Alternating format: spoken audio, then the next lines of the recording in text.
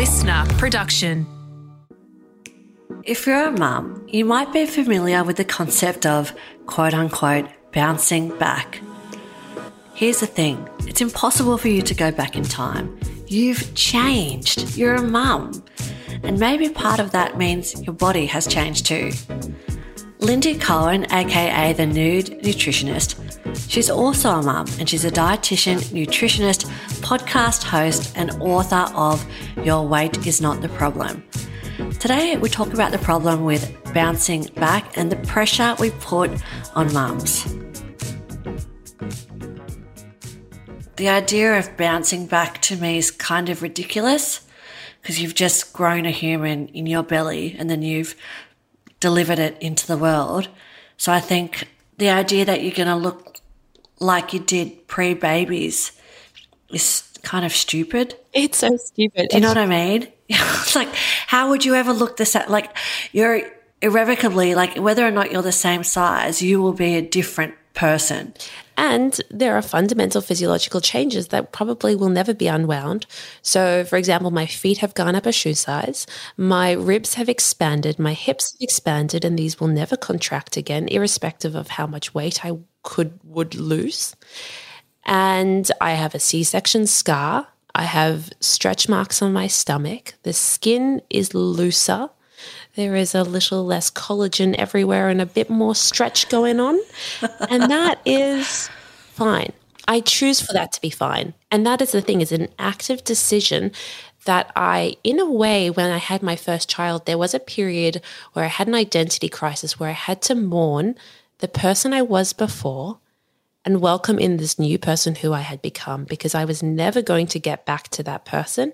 And I decided that I didn't want to. Because here I was with my kids, and the body that I occupied back then in my 20s, I didn't even like that body. You know, I always found fault with that body, and I will continue to find things that I find imperfect with this body, but it's a decision I'm making to go, this body is still worthy, which is something we talked about quite a bit. And so your post-baby body is bullshit.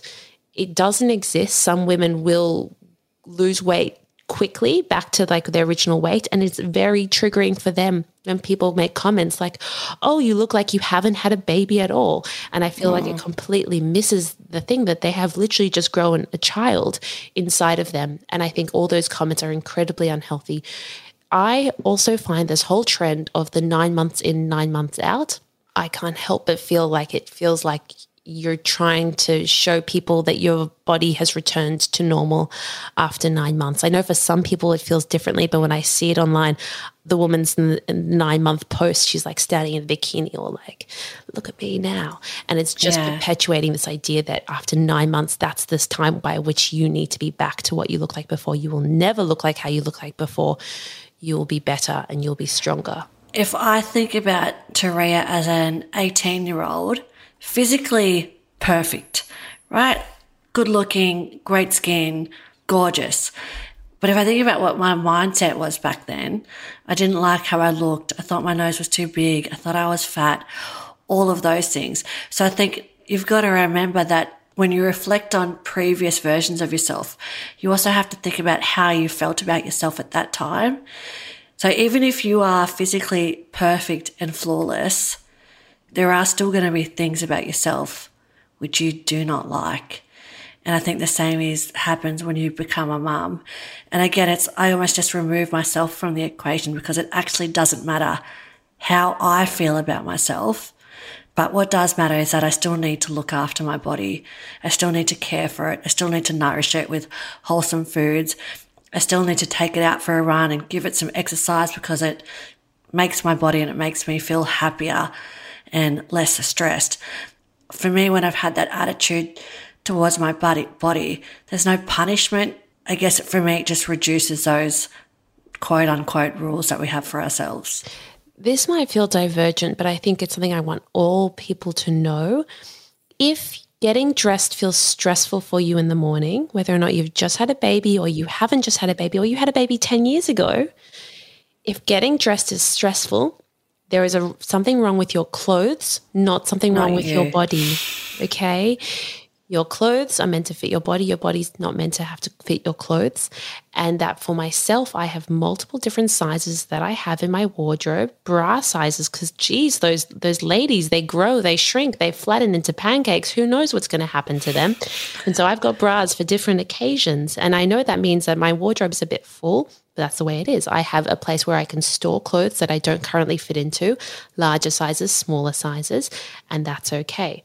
But if you open your wardrobe and you have that feeling like, I don't know what to wear, I have nothing to wear, there is something wrong with your clothing, and you also need to change how you shop. So often I was doing this thing before kids, after kids. I'm going to buy something because I really like the product, but it's a bit tight. It's a bit small. I liked the idea of being a certain size in my clothing. And so I maintained that I had to buy that size, irrespective of the fact that clothing brands completely shift depending on what brand you're buying, irrespective of the fact that sometimes when you've got jeans, it's really nice to get the larger size so you have more wiggle room, so you don't feel like, in a sausage casing. It's really important. And so for me, one of the most liberating things, this isn't about letting myself go. This is me going, I'm going to go up a size in my jeans, in my bra size, when it goes around my chest, because that feeling too tight, I don't know why I for so many years thought the smaller that size, the smaller I was. No, the more uncomfortable I'm going to be. No one cares what size you are. So buying clothes that feel slightly larger, it also allows some wiggle room in case you throw it in the dryer and it shrinks a little bit. And so you might need to change how you shop so that you're not buying clothes for one day. And if you have your skinny jeans, jeans that you feel like you can only fit into when you're a certain size and they taunt you, put them up in a cupboard, give them away. Someone else can wear them because it's not serving you. Don't put off your current happiness for a potential future happiness. And I think this idea, like if you wear your clothes that don't really fit, that's going to mean that you don't eat, and that's going to help you lose weight.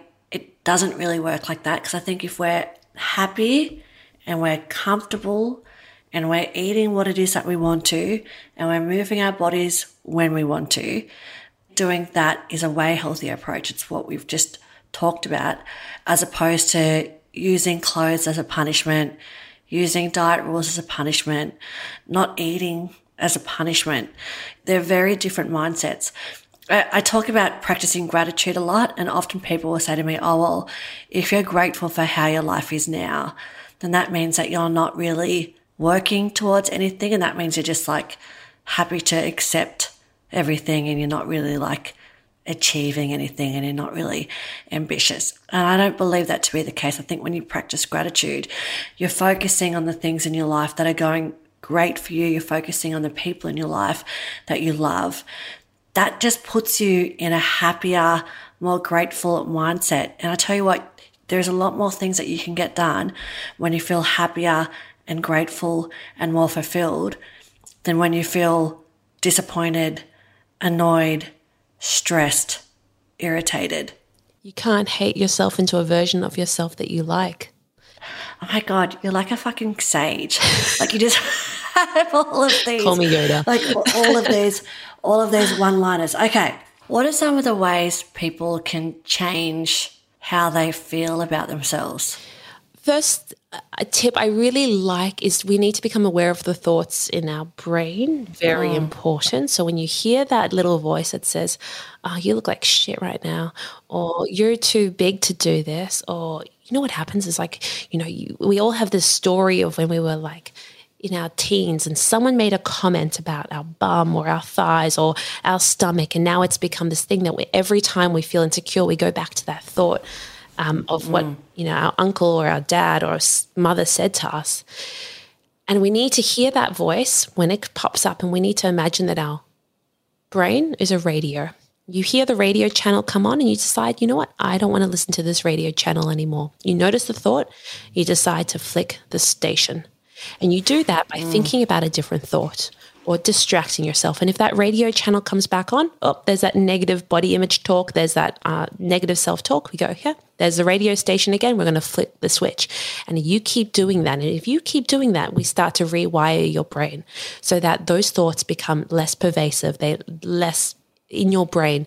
And the other thing we can do once we've got to that point is we can start to counteract them. So it could be something like, oh, you look so shit today. You really let yourself go. do you know what? How I look is the least interesting thing about me, and it's the least important thing about me, and I'm going to run irrespective, change the channel, move on. And you keep repeating that process. And with time, these thoughts are not going to control you as much, and you're going to feel you have so much more freedom and so much more happiness. Because we keep thinking, I'll only be happy when I lose weight. That's not the thing. You'll be happy when you decide that how much you weigh doesn't determine your happiness. Imagine this is your last day on earth. You're going to say, I wish I weighed less. Or you're going to think, I wish I lived more. And I think so often we let how we feel about our body dictate our entire lives. It controls our thoughts. People can say, oh, this is superficial. This is so meaningless. This is just how you look. No, this affects everything. This is so tied up with our self-worth and who we are and how we see ourselves. And that's why it's very important that we work on it rather than getting to the point where we've lived 80 years and we're still counting calories. Do you really want to spend the next decade, the next several decades in this mindset of how much you're allowed to eat and how much you weigh? Or are you ready to start going, I want to live my life and have food not be an issue and how much I weigh be a non-issue? I think you deserve that. Lyndi will be back with us on a future episode of Teraya Pitt's Pep Talk. In the meantime, go and give her a follow on Instagram at nude_nutritionist. She also has a website where you can find out more about her book, Your Weight is Not the Problem. I highly, highly recommend this book. And she's got a podcast, No Wellness Wankery. I've been a guest on her podcast. It's a banger. She's also got a Keep It Real program where you can learn how to stop binge eating for good. So head to lyndycohen.com to find out more information about all of those. Thanks for listening to Teraya Pitt's Pep Talk. Follow to get new pep talks every day. Listener.